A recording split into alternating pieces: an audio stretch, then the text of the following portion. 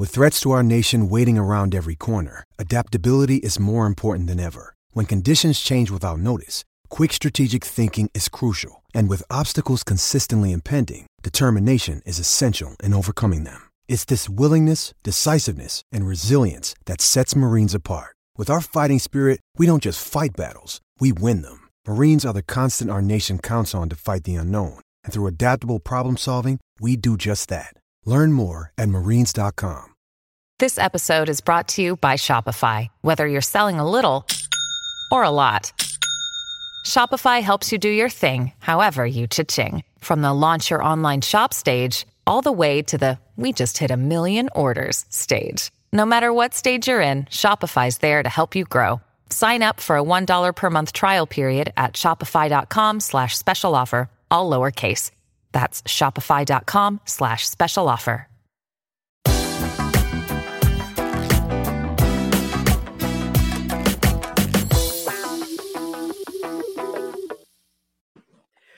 Welcome back to another exciting episode of Earning Their Stripes. As always, Danny, Ian, and Ethan here to liven up your day. We also have a special guest for you, as Isan Diaz will be calling in just a few. But before that, the fellas and I will discuss Jordan Yamamoto getting promoted. We're going to take a look at some of the trending prospects within the system and just have a good conversation because Yams is pitching while we're recording this. So if you get any emotion, that's where it's coming from.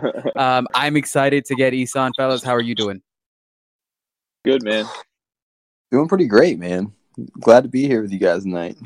Yeah, this is going to be fun. I mean, It could go really well, or it could go very poorly. It was like if we had done an episode during the draft. Like, right. It could have either gone really well or really poorly. But yeah, the draft. This is cool stuff.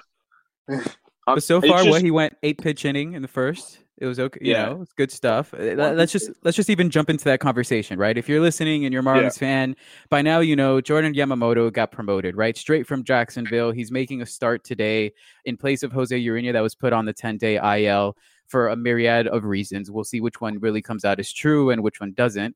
But there's a lot of places we can go with this, whether we think this is premature, whether it's because of the 40-man roster construction, which, you know, I'll hit on, whether we think it's a spot starter. Could it be a Pablo Lopez situation? But I'll let Ethan go and take it wherever you want, brother, as we see Yams finally make that debut.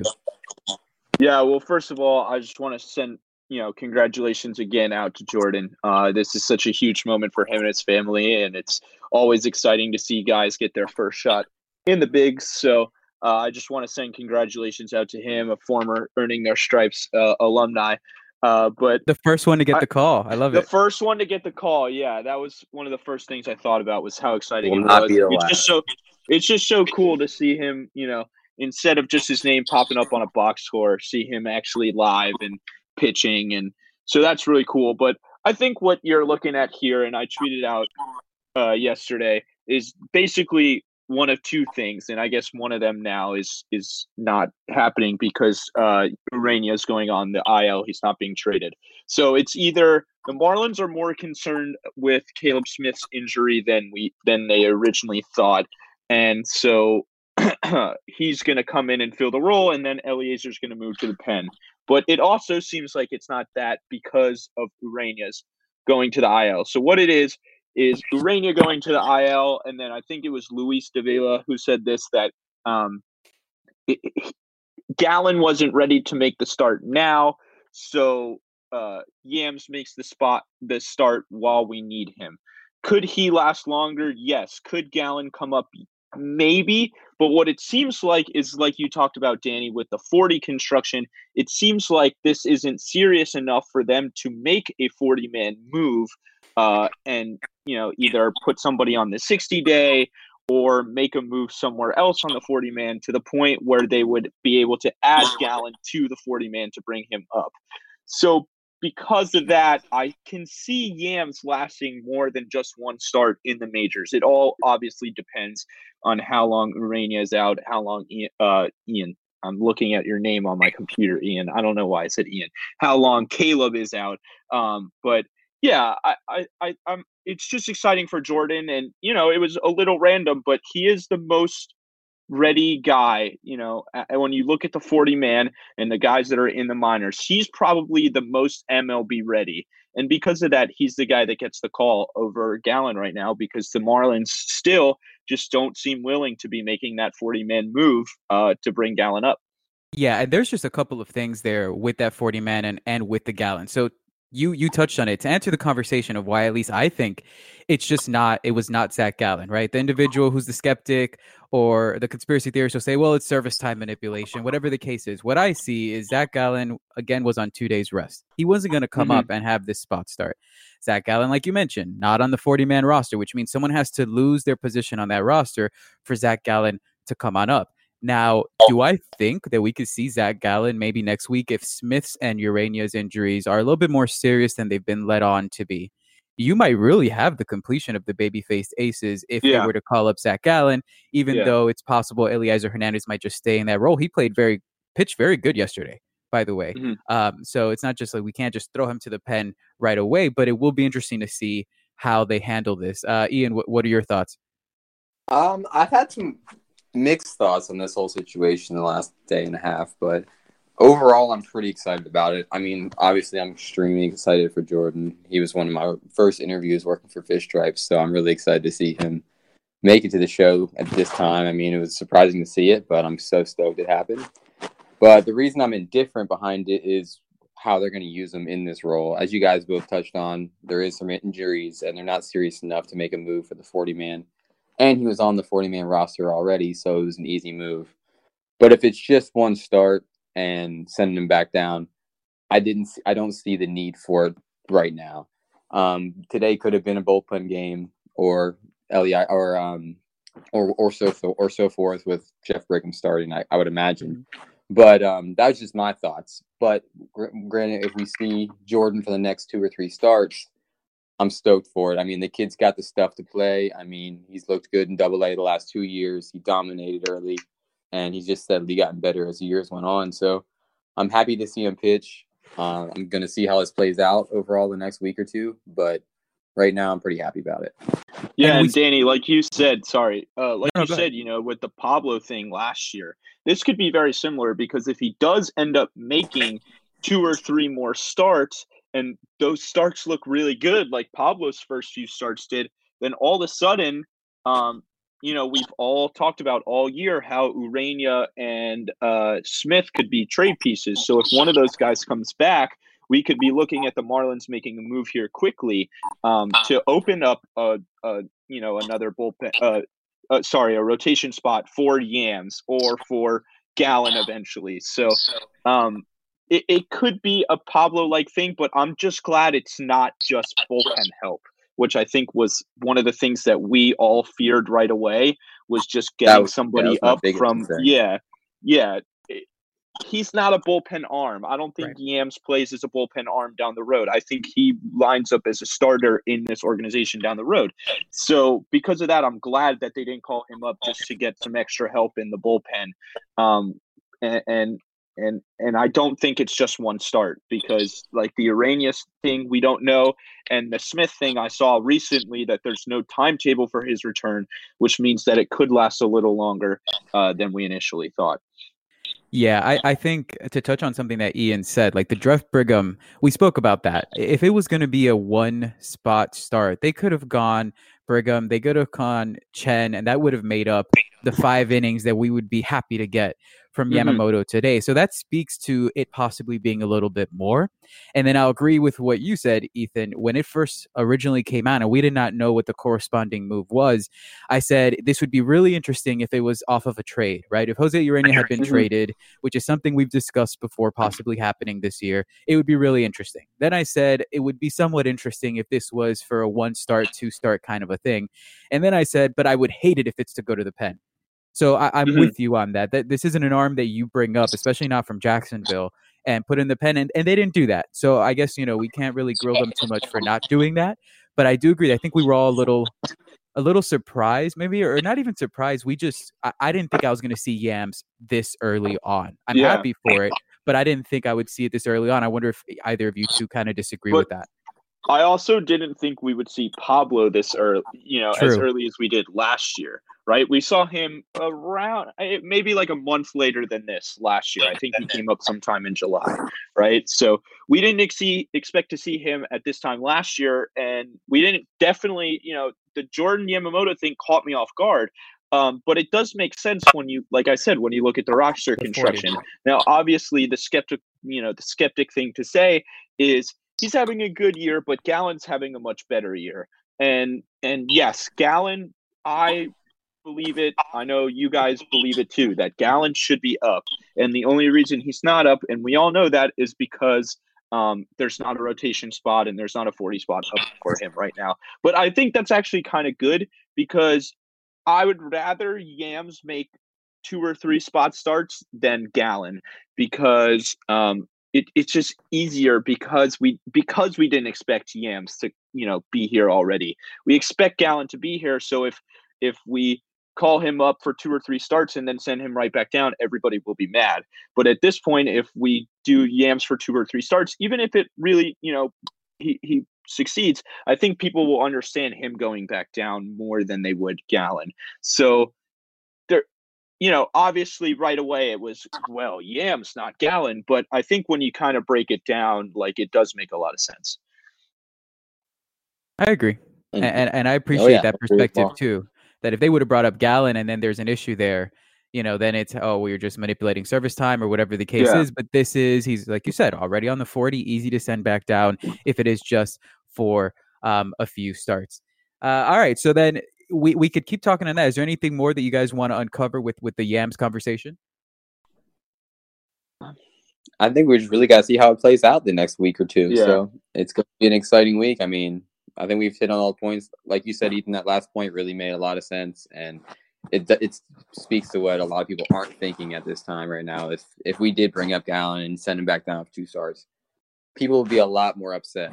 And it's a very tricky and difficult situation right now with these guys that are playing well in the minors and getting moved up, and not with Gallen. It's really hard to look at that. But I think when he does come up, it'll be sometime soon, before the end of the next month, and he'll be here for good.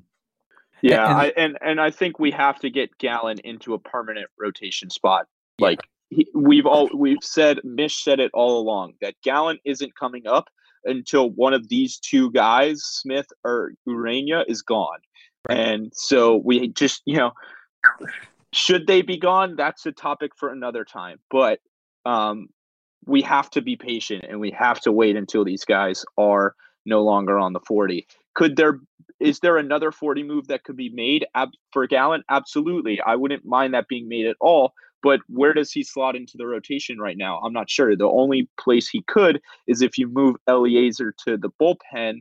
But then he's still only in Urena or Smith's spot, and just waiting until one of them comes back. So I don't know. There's so many factors here that it's a tough decision. You're never going to be 100% right, whichever decision you make. Yeah, Yams. I mean, Gallen, rather. There has to be a vacancy in that rotation for him to come up. I agree with you. It has to be something where he could come up and not look back, and that's, that's his spot moving forward. I actually do have one baseball question. I'm going to start off with Ian, but I'd like both of y'all's perspective on this. When a prospect gets called up, we're always looking for something in their craft, right? Of how it generalizes or how it plays up at the big league level. For instance, with Sandy, it's always going to be about the control of his velo and his secondaries. What is it that we might be looking at with Yams that we want to see if it generalizes over to the big leagues? And I'll let Ian go first. Just the thing of his pitches. The kid can throw 4 pitches for strikes all game long. He works at a high tempo. And it's just, I want to see if he can bring this into the one thing I really, really want to see Jordan do is work out of trouble. It's what he's done his whole career, is unfortunately get himself into trouble, but somehow makes his way out of it every time that I've seen him live. And it's been a sight to see. He's throwing great. He's got his first strikeout of the night right now as I talk about him. Yeah, he's through 2. So, I mean, exactly what I'm saying is I want to see the tempo from him, and I want to see him battle when he gets behind. Yeah, I think one thing I want to see is we talked to him about this actually, which is he's been effective at limiting damage without having to use the strikeout so much. We saw so many strikeouts from him last year, like some huge strikeout numbers, night in and night out, it seemed like. But he talked about how he kind of realized that he's not a strikeout pitcher anymore. So I want to see, can he, if he can, first of all, obviously you want to see, can he rack up, can he miss bats at a major league level? He just missed his first one now. But can he be effective without using the strikeout? And like Ian said, can he work out of tough situations against major league hitters? So there are things we want to see from him. The stuff, I'd like to see a little more velocity, but that's not who he is. So it's just going to be about the way he reacts to certain situations in the big leagues and his demeanor and how he handles, getting into sticky situations against a major league lineup rather than a AA lineup. Gotcha. Well, he's off to a good start so far, 2 scoreless innings. And the Marlins gave him some run support. The other pitchers must be like, man, you're new around here. You're already getting more runs than we are. Yeah, man. Yeah. I mean, six up, 6 down. So, and he struck him out with a curveball, struck out Colton Wong. So, I mean, if we see 5 solid innings from him tonight, as long as the rails don't, the train doesn't come completely off the rails, I'll be happy with his start tonight because I don't have very high expectations considering he was on a bus in AA yesterday. Yep. All right. So we have about 10-12 minutes before Isan comes on. Let's go ahead and talk about some of the trending guys. If we're being honest, this week, there wasn't a lot of hitting that happened in this farm system. I mean, outside of guys like Isan Diaz and a Brian Miller, there wasn't a lot to really talk about. On the pitching side, there's more than enough to talk about. So I'll let you guys decide where you want to go on that. The only thing that I'm going to point out really quickly before you guys jump in is I can't let you guys take away my little bonus Lázaro Alonso nugget that I have here. Okay. My guy over the last month, he's hitting 301, 379, 456 as his slash. He has 3 homers, 7 doubles, 41 hits throughout that time. And he still has around 28. He struck out 28 times, but he's also walked 12 times. So we're always going to be highlighting the first base prospects that perform. And I just want to say that my fellow Cuban has really come forward and in this last month has done really well. But with that being said, Ethan, go ahead and take it away. One guy I want to talk about that I don't think we've really talked about too much is Sixto. Not the greatest number so far, not exactly what we were expecting from him.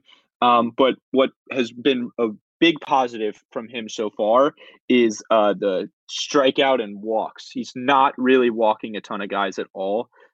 He has 8 walks so far in 8 games, so 1 walk per game, and he's striking out. He's had 6 strikeouts his last 2 games. Both he went 5 2/3 the other day, and 5 innings in his second to last start, or his the previous start before that.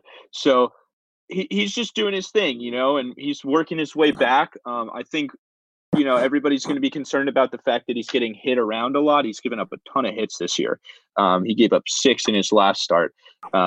And 4 runs, but everybody's going to be concerned about that. But what we really should be looking at is the command stats, and he's not walking a ton of guys, and he's able to get strikeouts in the strike zone. He peppers the strike zone. He's always working around and inside it, and so I think it's good to see him be able to get strikeouts inside the strike zone. Now is the chance for him to start working and using his stuff more deceptively to get more missed bats and to stop giving up as many hits as he has. But he's been really solid. He's just kind of doing his thing, and I think we're going to continue to see him get better. And another thing I want to talk about, just mention quickly, is Banfield had 2 hits the other night, a double and a home run. His numbers still aren't really that great, but he's been able to flash power this year. There's been a lot of power out of him this year, and I just think that's exciting because the catcher isn't the most valuable offensive position, but if he's going to be able to provide some pop from that spot, with the defense that he plays, that'll be really good and will help him move up through the system really quickly. So it's nice to see him showing some power, and hopefully Sixto, can put together one of these starts that we were expecting from him, but he'll get there. He'll work his way there. I'm excited about him. And at least when it comes to Sixto, if this is what a bad Sixto looks like, please sign me up. Yeah, exactly. Because this is his first time at this level. Okay, he is working all around the strike zone, which is also likely why he's getting hit. I mean, you mentioned it. He's peppering the strike zone. Individuals at that level are going to make contact. It's still not even overly hard contact. When you look at some of the film, it's not like he's getting homered to death here. But if this is really the worst that we're going to get of a Sixto Sanchez, goodness gracious, wait until this super young pitching arm is actually entering and knows how to pitch out of the zone and get people out of the zone. And I mean, I'm excited for it. I know Marlon's Twitter, I think you kind of responded to this. Marlon's Twitter said something to the extent of, are we worried about Sixto Sanchez? Yeah, the answer is no. I mean, the answer is just no. He's been I've seen a lot of people with the stuff. I'll be the lowest on Sixto too. I think I'll be the hardest guy on him, and I think the toughest. I mean, the biggest thing he's got going for him right now is he throws too many strikes, and that's the hardest. Like you guys both just said, like his control is so elite that he just knows nothing else but to put the ball in the strike zone. And if he starts to putting something in the dirt every now and then and work inside and outside, he's going to be striking guys out right and left. Like his stuff is so gross that he's giving up weak grounders and slap singles. But I think he's got nothing to worry about going forward if he starts missing bats wise. Yeah, I agree. That I've said that problem. That's his problem. Bunch just throwing too many strikes. Because if you leave it in the strike zone, guys are going to hit it. But guys, he's still able to be effective and limit damage and get a bunch of strikeouts. So, everybody's going to look at the hits and the runs and be like, oh my God, he's terrible. But he's not. He's a very good pitcher. He has great stuff and great command of his stuff. And he's going to learn how to use that. And he's 20 in Double A. Yeah. I mean, I didn't even realize he's only 20. And the stuff that people might point out isn't even that bad. Like the hits and it's we could still see why this is a consensus top, 25 prospect in baseball. And we can see why the Marlins should be really excited about his development and where he's at. All right. How about Isan Diaz? Someone take Isan Diaz away, because if he's going to be on here, we got to give him some love. He's continued his hot streak. Whoever wants to speak about it, we always fight for him. Go for it. Go for it, Ian. I'll talk about Isan a little bit here. He's continuing to just put some power into the baseball. And in the last 10 days, he's hitting 333, 389, and 788. He's had some Instagram-worthy plays on defense as well with that backhand play that was pretty night. That was insanely easy looking, which makes me sad, but I just can't imagine how hard that could be in real time. But he's playing great baseball. I mean, I'm so stoked we have him on the show today. I obviously have to go to work, but I have to miss out on this, but you guys are going to kill it for me. But I've been so high on Isan since our first episode. He's been my guy. He's who I think is going to be the minor league player of the year, and he's proven it right now. He's got 14 homers, and I forget how many games, but it's not too many. He's got more homers than he had all last year already in the year, and he's just looking like a polished prospect finally. This guy had a couple of rough seasons the last couple of years, but he's starting to find his stroke. He's in a system where he's going to be for a little while. He's been on 3 teams already in his young career. He really just needs to be comfortable in a situation. I finally feel like he's in a situation that he's comfortable, and the results are there. I'm excited to see what he can do finishing this out, and I really hope we see him in Miami come August. Yeah, and he's gonna demolish his career high for homers if he I'm stays looking down at this there right now. If they don't call him up, I mean, it's not even going to be close. It's nice to see that isolated power with him, and just his approach. We've spoken that the last few years, maybe he did take a dip, but we also remember he had hand injuries.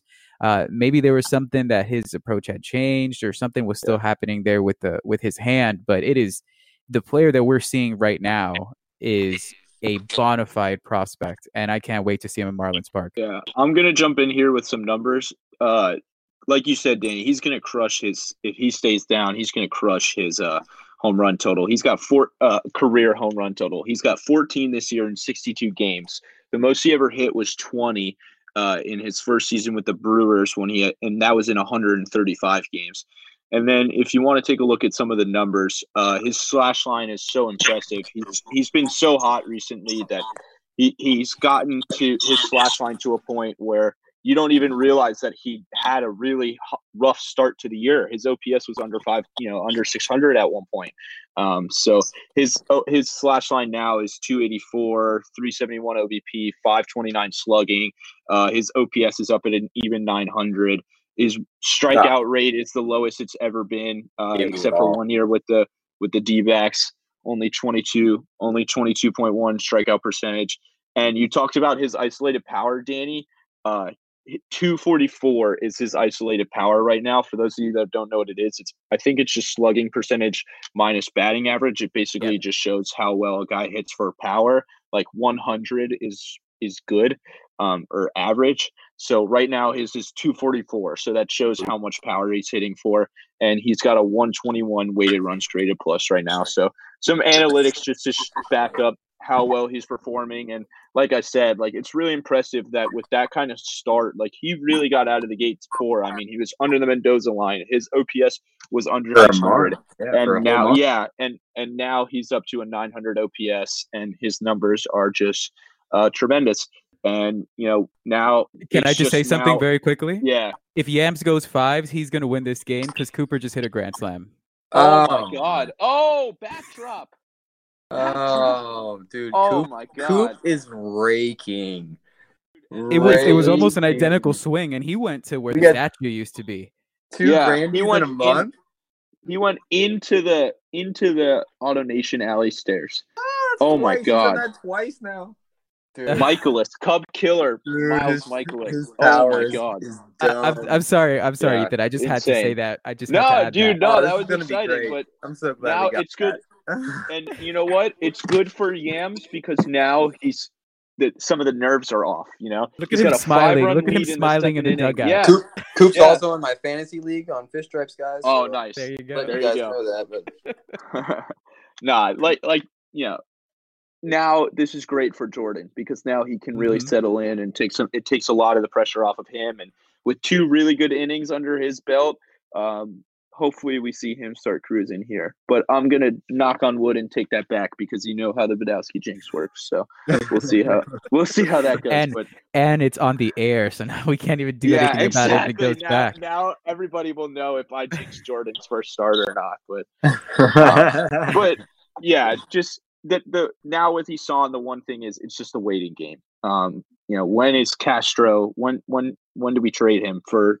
Even if it's just IFA money or draft pool money or something, when do we open up that spot to get Isan there? Because he's ready. He's more than ready. You can tell he's ready to go, and he sounded like it. He sounds like it. So I can't wait to have him up at the big leagues. Yeah, I want to get just one more player in here, and Ian, this is going to be your guy, okay? At some point, we're going to have to do a special on Edward Cabrera. We really are. 5 minutes that we have here will not be enough. Now, Ian's writing a really good piece that I'm sure will be on Fish Stripes eventually on Edward Cabrera. I want you to just give a tease, all right? And I don't want us to go too in depth. Isan's about to call in, and I want Edward Cabrera to have his time whenever we talk about him. But Ian, just talk a little bit about Cabrera because it's just ridiculous what he's doing, and he deserves to be spoken about, even if it's just on our podcast. He's been incredible so far this year. It's been the biggest jump of any of our prospects, probably, and that's including Zach Gallen. I mean, he's looked phenomenal. His velocity's up. The secondaries are showing plus. It's been phenomenal. He's currently on an 11-inning scoreless streak right now, and earlier in the year he had a 21 and I think 3rd inning scoreless streak. He's dominating Jupiter right now. He's only 2 months older than Sixto, with extremely better stats so far this year in the Florida State League. I mean, it's not saying a lot. We're just going to count stats, but the kid has been balling. I mean, last year, the highest strikeout rate of his career so far this year. He's sitting on 99 on the gun most of his starts. He was out for about a week with a little blister injury and came back and looked even better than before the injury. Yeah, he's a Florida State League All-Star. But as I say that, this weekend is the Florida Can't wait State to see him All-Star game in Jupiter. So I hope everybody comes out to that. It's going to be a great weekend. But yeah, back to Edward. I think he's going to be in Jacksonville a lot sooner than we think. Mm-hmm. He's really done all he needs to do so far this year in single A pitching. He threw 100 innings last year in high A, in regular A, and he's threw 70 innings in high A this year, and he's just looked better. I think they're going to challenge him. I think he's got the body type to be challenged. He's showing the type of pitches to be an elite pitcher, be a starting pitcher in the majors. So I think they're going to push this guy, and I think we'll see him in Jacksonville probably the next 2 to 3 weeks. Yeah, that's an easy one if Yams stays up at the major league level. I think that's a very easy promotion for the Marlins to make. He should be the first guy from this Jupiter rotation right up to Jacksonville.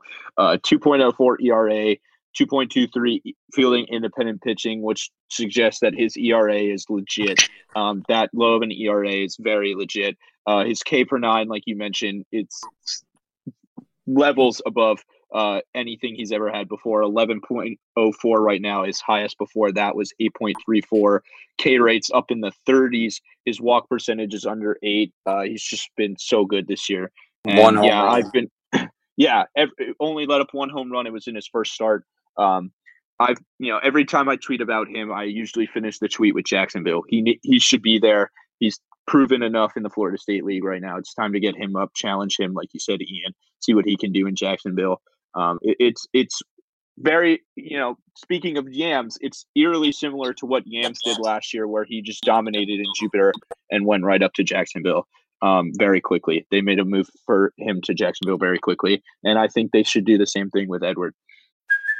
Hey, it's Kaylee Cuoco for Priceline. Ready to go to your happy place for a happy price? Well, why didn't you say so? Just download the Priceline app right now and save up to 60% on hotels. So whether it's Cousin Kevin's Kazoo Concert in Kansas City, go Kevin, or Becky's Bachelorette Bash in Bermuda, you never have to miss a trip ever again. So download the Priceline app today. Your savings are waiting.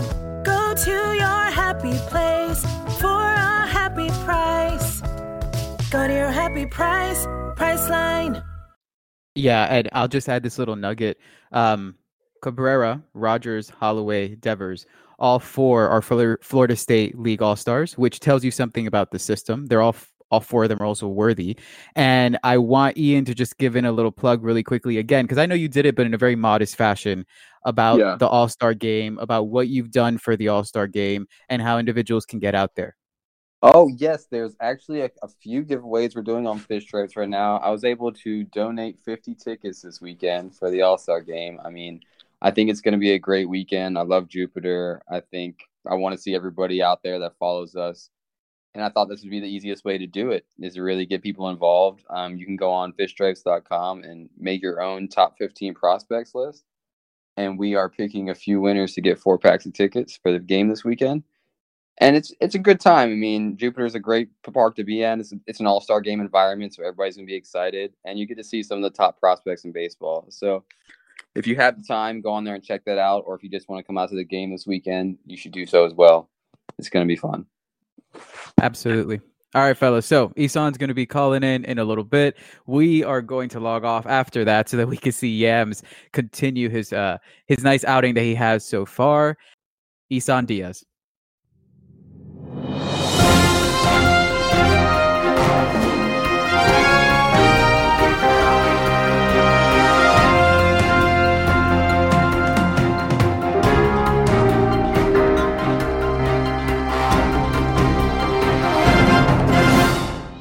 Now joining us is a man with one of the nicest swings in the game and more than enough production coming from that same swing. Someone who many scouts identify as a top prospect in the system, both at the plate and with the glove. Isan Diaz. Isan, thank you for coming on, man. Absolutely, man. Thanks for having me. It's always a pleasure to have you guys on. And quite frankly, if we're being honest, if you even go back just a few episodes, you're going to hear how much myself and Ethan just love the player that you are. So we're excited for this today. We're excited to, have a quick conversation with you. And I actually want to start off with something that I would assume just made you incredibly proud. You had the opportunity to play for Puerto Rico in the Under-23 Baseball World Cup. And I just wonder what it meant for you to be able to put on that Puerto Rican flag and have a good showing the way that you did. Absolutely. No, man. It was, I tell you, I think I think I had maybe a few flashbacks when I had gotten the call from Yadi. Yadier Molina was actually our manager both years, and he gave me a call and obviously didn't recognize the number, and I'm here. Obviously I picked up, and he just asked me a few questions about how my season was going, and what were my thoughts about the off season and what was I looking into, and he presented the the tournament and what he was organizing and putting together and trying to, put it back Puerto Rico on the map and stuff like that. So, I couldn't resist, and I had to accept the offer. But, when I was a kid, my dad used to play in this Puerto Rico Dominican softball tournament every year. And the uniforms, they were so nice. But I obviously really didn't have a clue about, where I was from yet, or, I was very young at the time and I was living in Massachusetts. So I always had a dream of wearing the uniform and wearing the colors. And it just so happened to be that I had gotten an opportunity 13 years later to actually be able to represent our country in that way with those kind of people as our coaching staff. It was kind of an amazing experience. Absolutely. You mentioned it. I mean, you were born in Puerto Rico and then you came over at an early age. You were in Massachusetts, in that area. We all expect you to become that player that eventually will get the call, hopefully, for like a World Baseball Classic. Have you ever considered if you would don the Puerto Rico or if you would consider the U.S.? What are your thoughts on that? Because that's always an exciting question when the player has two nationalities that they can really identify with. No, it's obviously I live here and I was practically raised here in the U.S., born in PR, but obviously I have a lot of family that's out in Puerto Rico and for everything that they've gone through and what that place has gone through, I think that if I were to make a decision, it'd have to be Puerto Rico, obviously, but you never know, obviously. Things change through time, but I think as of right now, I would pick Puerto Rico as my number one choice. No, yeah, you can't go wrong with that. Yeah. Speaking of number one, Isan, you've had a few different numbers throughout your career, I've noticed, but the one you're rocking right now happens to be my favorite number as well, number one. Is there one number that you've always kind of gone to when you have the opportunity to play baseball, and is there one number that you feel you would want to stick with for the rest of your career? Yeah, well, my favorite number is 11. My dad wore it. I wore it when I was a kid. I wore it my first 2 years in pro ball, and then I kind of jumped over to 6. But then now it's 1. But I would say if there was one number I'd have to wear for the rest of my career, it would be number 1. My grandfather wore number 1 when he played back in the day. So, and now he's actually back home. He's going through a lot and stuff like that. He's kind of in that stage where he's very old and stuff. But he's hanging in there. He's doing well. And right now I'm just, representing him and kind of really just taking on, his name in my mind every day. Every day I go to the field, his name is always in my mind. And, that's kind of the reason why this year I took on the role of wearing number 1. Isan, really quickly, because we asked Monte this, and I want to get your impression on it too. I don't even know if you're going to remember, but during spring training, the Marlins marketing and media campaign did something called, I think, like the Miami Ink Madness, right? So they asked you to take pictures of like your arm sleeve, your tattoo, the ink work you have done. And they put you all up against each other. And of course, Monte ends up winning it at the end. Obviously, you have really good work done on you. Is there any particular piece that is most important to you or that you just hold dearest to you? Absolutely. I would say the one on my right shoulder has Jesus' hands and my family's names all over it. It's my dad's name, my mom's, my brother, my sister. And, that kind of it was my first tattoo when I got it. I was like 18, I think. And it has to be probably my favorite one.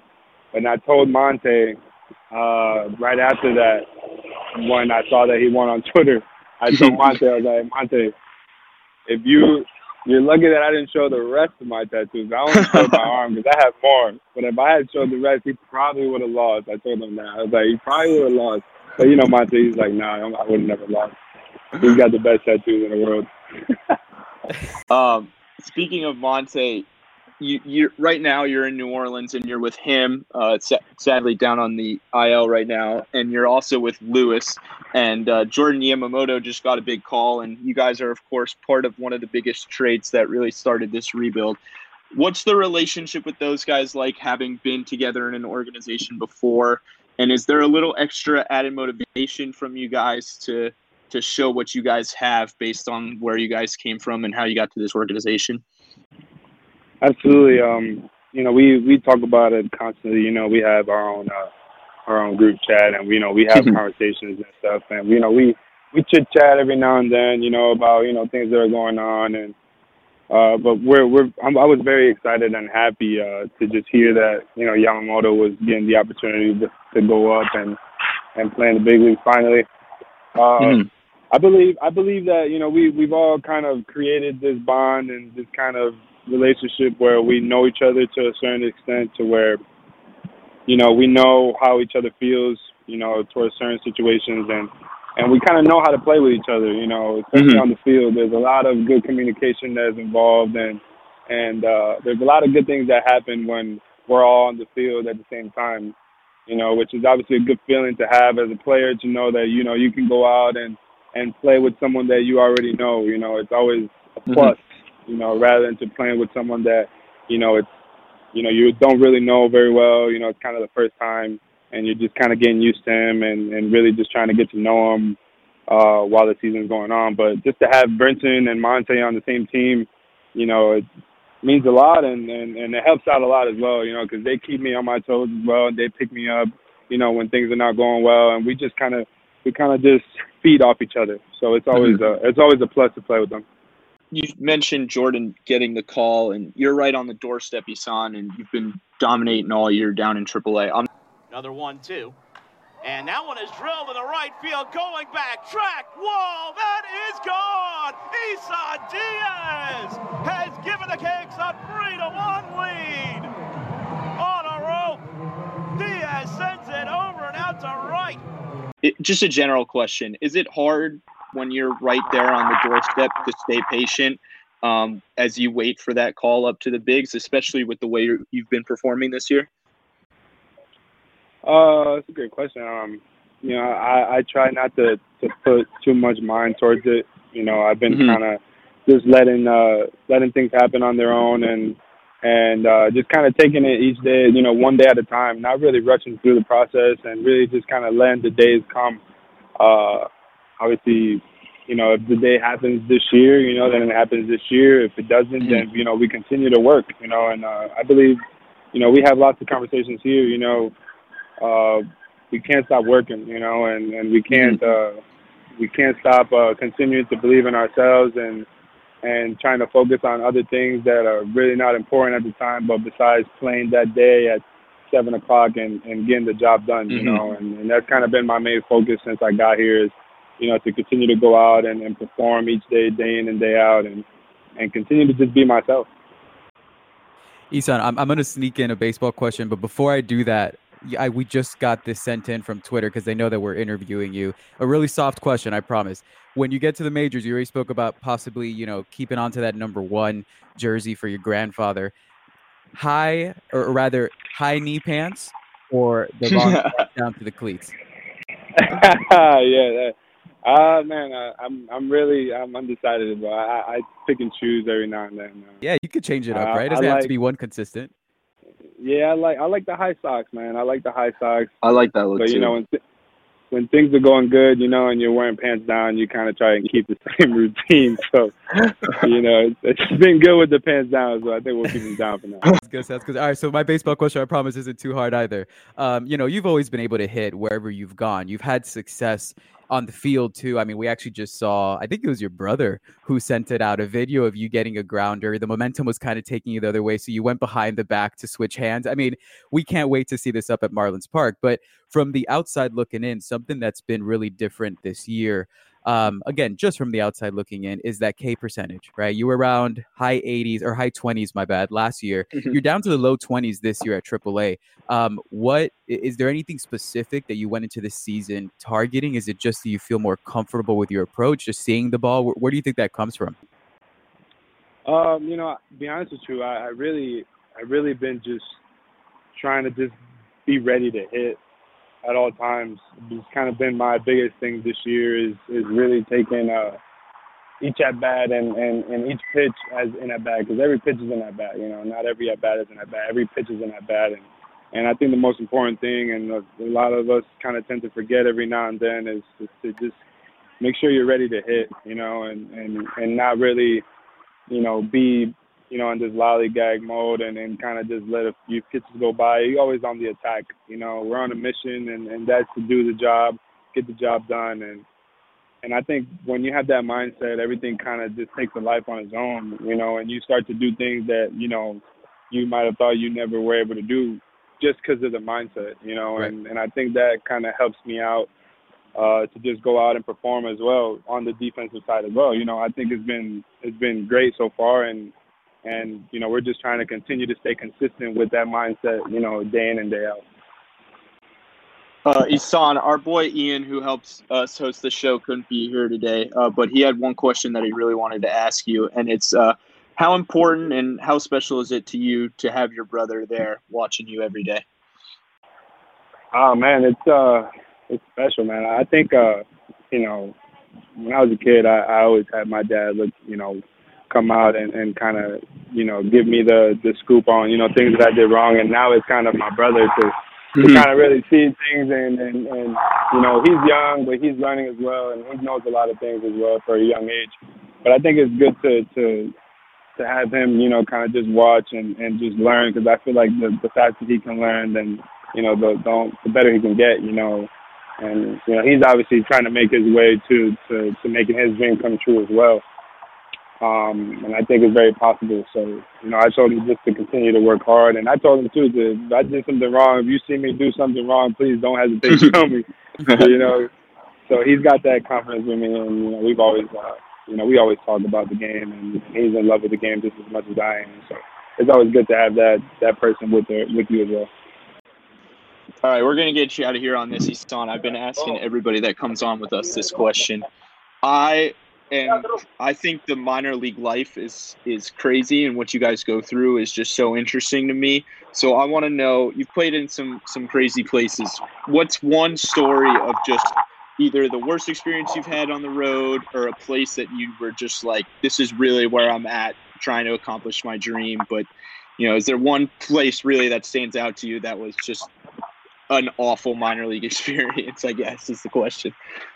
I think I've been very fortunate to be able to be a part of, obviously, 3 organizations, the leagues that I've played in. I feel like they've all been great. I come from a place where, the fields are not that great, and, the backstop is not great, and the dugouts are not always that good looking, so I feel like every park that I've played in to this day has been great. I really have nothing bad to say about any field that I've been on or played on.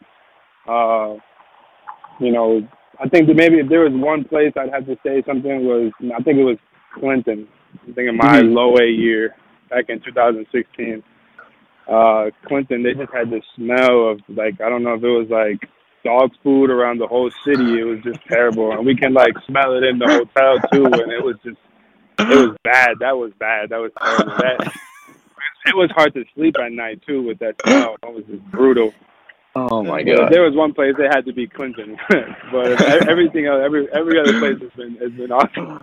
All right, Isan, you have been awesome, brother. I really appreciate it. We won't take any more of your time. Keep doing what you're doing, and can't wait to see you in those knee-high socks and in that number one, baby, in Marlins Park. I love it. That number one.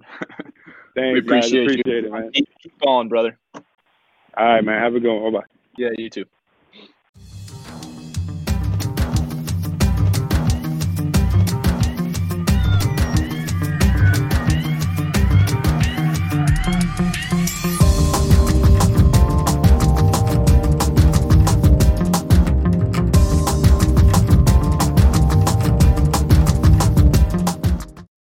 Another sincere thank you to Isan Diaz. I really feel like I say this to every single guest that comes on, and it's because I genuinely mean it. It was a blast talking to you. It is absolutely humbling that we get to have conversations with you all, and you guys are always so great about it. And Isan was not an exception to that. You were awesome, and I can't wait to see you out there at Marlins Park. I hope everyone was able to pay attention to what Ian told us before we logged on with Isan. But if not, make sure to go on to fishstripes.com. Make sure to see how you can make your way to the Florida State League All-Star Game. Ian is a fantastic person, if you don't know by now, and decided to get all those tickets for us. So, make sure that we take advantage of this, of what should be a really exciting weekend. As always, like and subscribe. We really do appreciate it when you guys leave reviews. It shows us that we're doing something right, and it shows us that this labor of love is something that we should continue doing and continue working on. Thank you all, and go Fish.